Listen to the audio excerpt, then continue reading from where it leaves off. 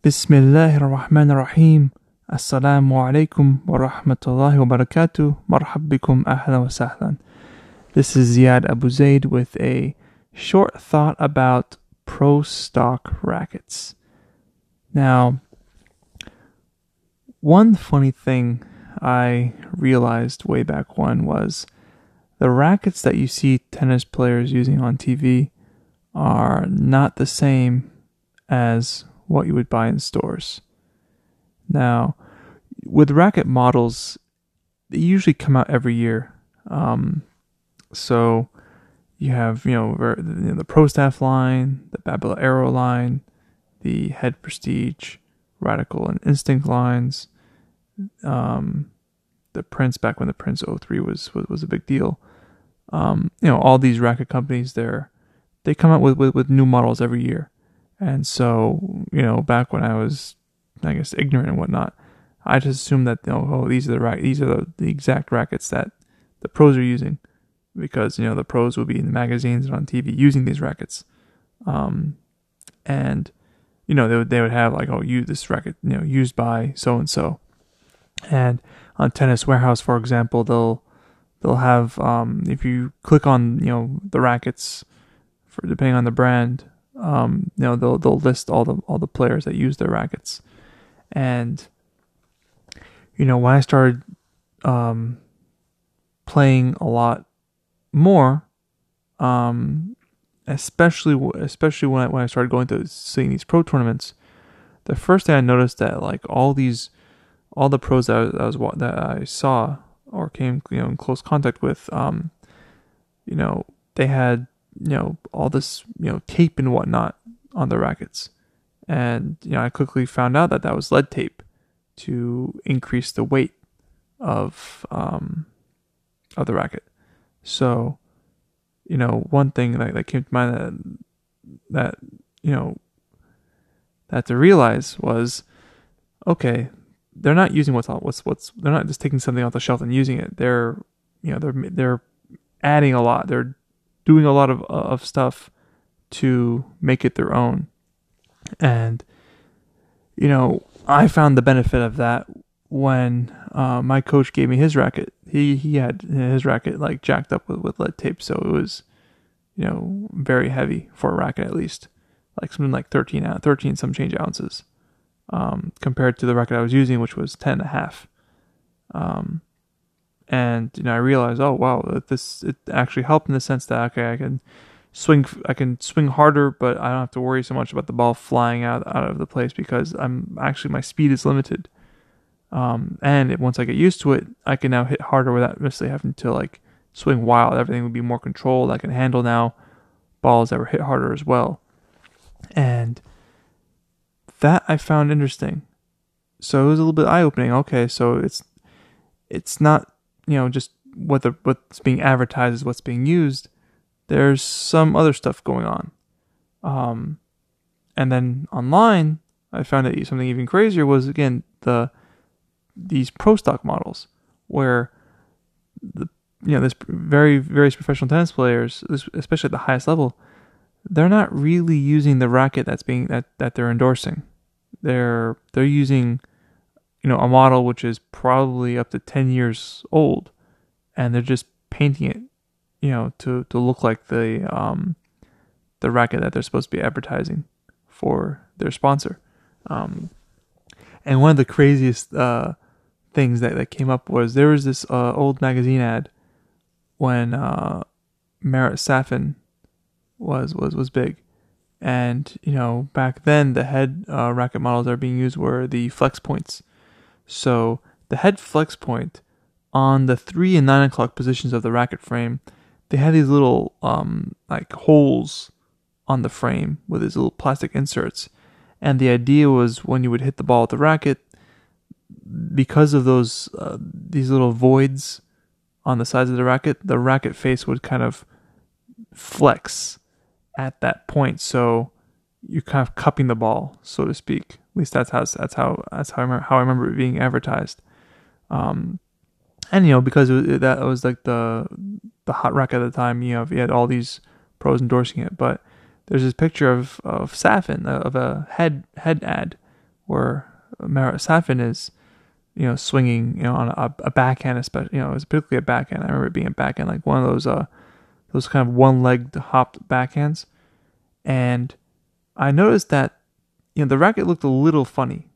Just something seemed a little off. And when I looked really closely, the flex point holes looked like they were just paint on his racket. So, like, he wasn't actually using a flex point. He just had what I found out was, I believe, was a head liquid metal, which was, a rather old frame. He had a head liquid metal Prestige painted to look like a flex point. And at that point, I was like, oh, okay. Yeah, okay, that at this point, that's just getting silly. And so they're using stuff that's, they're not changing their rackets every year. They're using the same thing, but they're just getting a different paint job based on, again, advertising.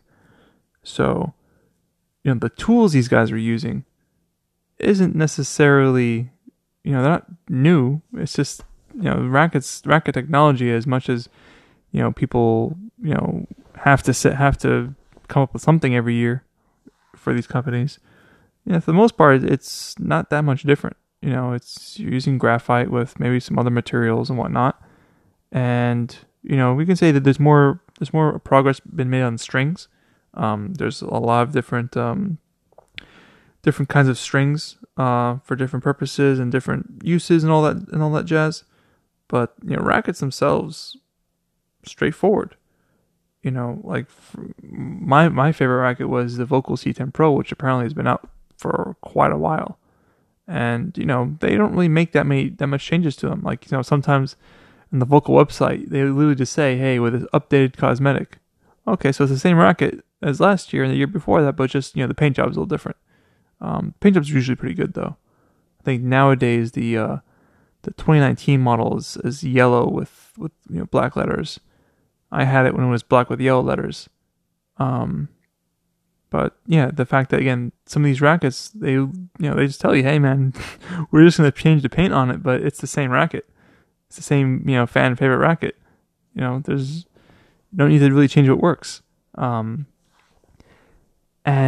yeah, so that's the big thing for me. So it's, what I'm being told is changing constantly is really in reality just, for at least for the people who are doing it the best, they're keeping things the same.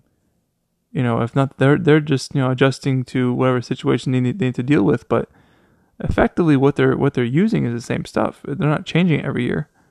They're just doing the same thing over and over again. Using, again, the technique. It's more the techniques themselves change, and the rackets, play a part of that. But once you made the switch from wood to aluminum to graphite, once you're in that graphite island, it's a big island. It's not a small island that you only spend a little bit of time and you jump off. It's, it's big. Things aren't going to change that much. And as far as like tying this into like an experience that I came up with later in life was, there was a point where I saw, like, I guess back when I was more into philosophy and whatnot and trying to transition-ish out of it, the fact that, you constantly have to change your morals, your views to reflect the times you're in. So, like, what you think is good, 50 years ago, 100 years ago, or even last year, is no longer acceptable, or what wasn't acceptable back then and can now be acceptable now. That, we're pushed, and I see that's pushed a lot out there. I guess you can say more so from those who are against, I guess, religious thought, more or less, or if you're thinking of more in spiritual terms, you give yourself a lot more room to kind of change your views, as needed. But when it comes down to, if you want to be upon the best of the best, you kind of have to have something that's solid as your foundation. There's not really going to be that you're not going to be the changes you do will be cosmetic, but in the end you're still using the same tried, true, and tested.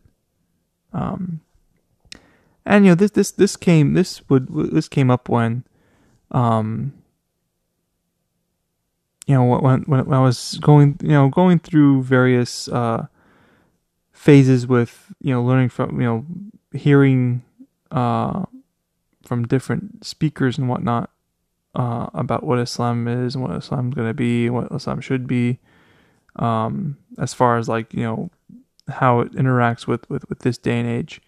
I saw that some would kind of embrace the changes embrace the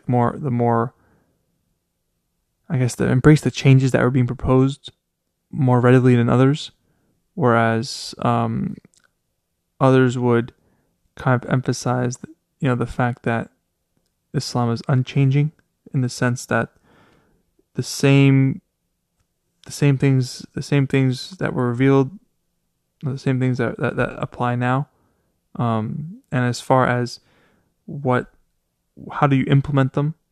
There are certain cosmetic things that you may see changing, but the core itself should really stay the same.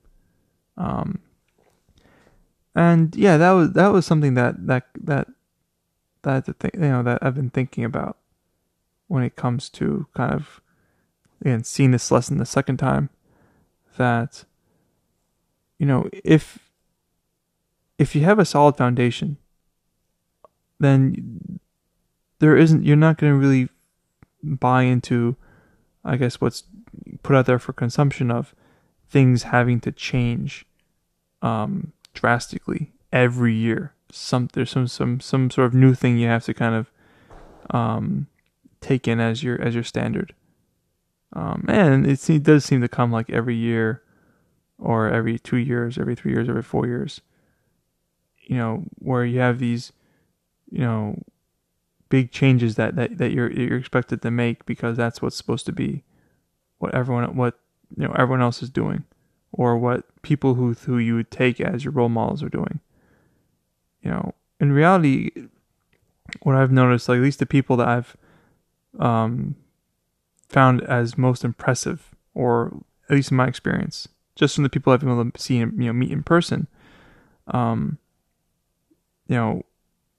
the way they live their life, they try to, again, follow an established example. They're not really trying to change things. And the people who I guess who accomplish that best are people who are consistent with what they're teaching. So, like, as an example, I like to kind of throw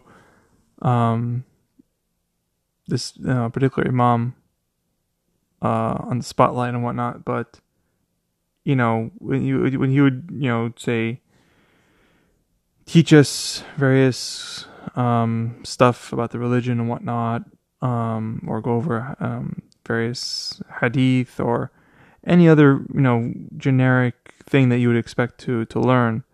I noticed that he would make an effort to show a demonstration of it. So, like, for an example, when he was going over the different ways to make taslim, based, I guess, on the various opinions or various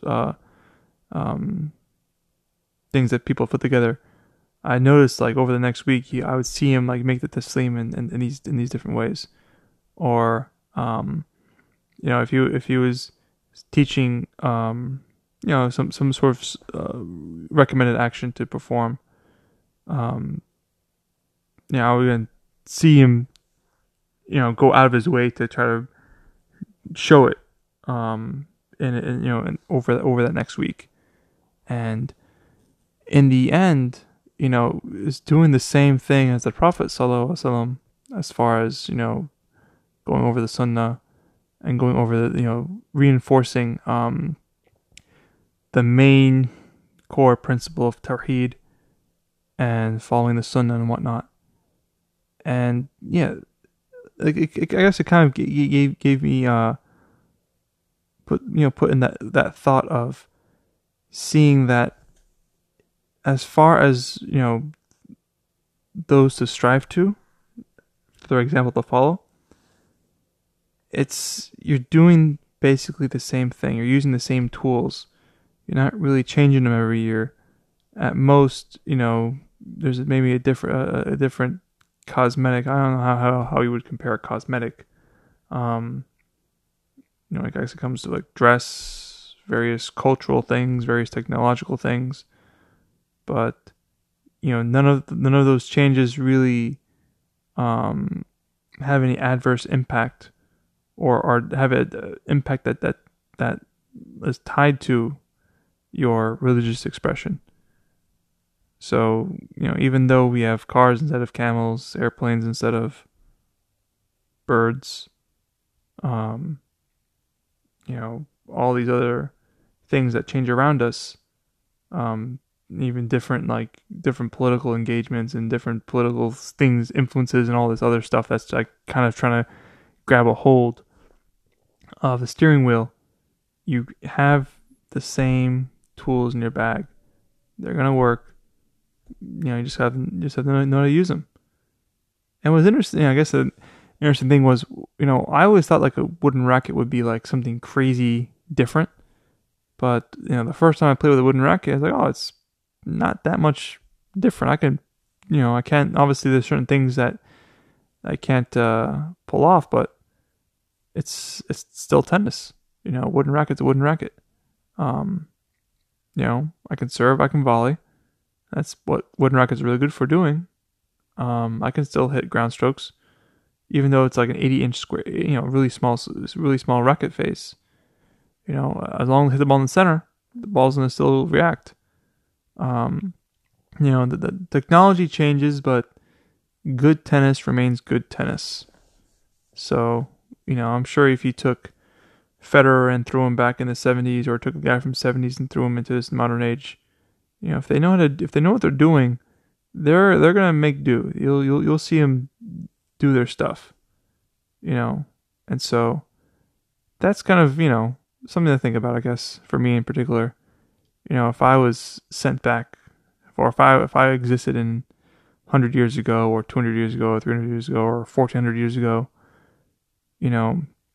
would the mentality I have now, work with me or mess with me, back then? Because, if I'm the kind of guy that can only play tennis with with Luxilon on a modern racket, then I'm dependent on tools. I'm dependent on technology to do what ultimately is dependent is more about my mind. All these changes every year aren't really, don't matter. Like, for example, the next time I'm going to buy a racket, I'm gonna look for a model that's as old as possible, because obviously one will be cheaper, and I don't, and rackets are getting more expensive, man. Like, it's crazy, like $250 for what, like I can spend $100 and do just as fine. And it comes down to, again, there's a lot of all these changes that people say that you need to do. In reality, man, like they're just trying to sell you a brand. And so when it comes to your purpose in life, you should probably not put too much weight to people who are selling your brand. You have to see that it's working. You have to see that there's a solid foundation on it, that it's the truth. Because if you're just following a brand, then brands are meant to be only instituted for a certain amount of time, and then they're switched out. If once you've sold enough Aero Pro drives, or pure Aero nowadays, then let's make a new version of it, and have Rafa change the paint on his racket, and more people are gonna buy it. So invest your money wisely. You don't need to change your racket every year. Likewise, don't get too psyched up over the newest fads and whatnot. I mean, for me, if it worked for the Prophet sallallahu alaihi wasallam, might as well do it for myself. And if that made sense, assalamu alaikum wa rahmatullahi wa barakatuh.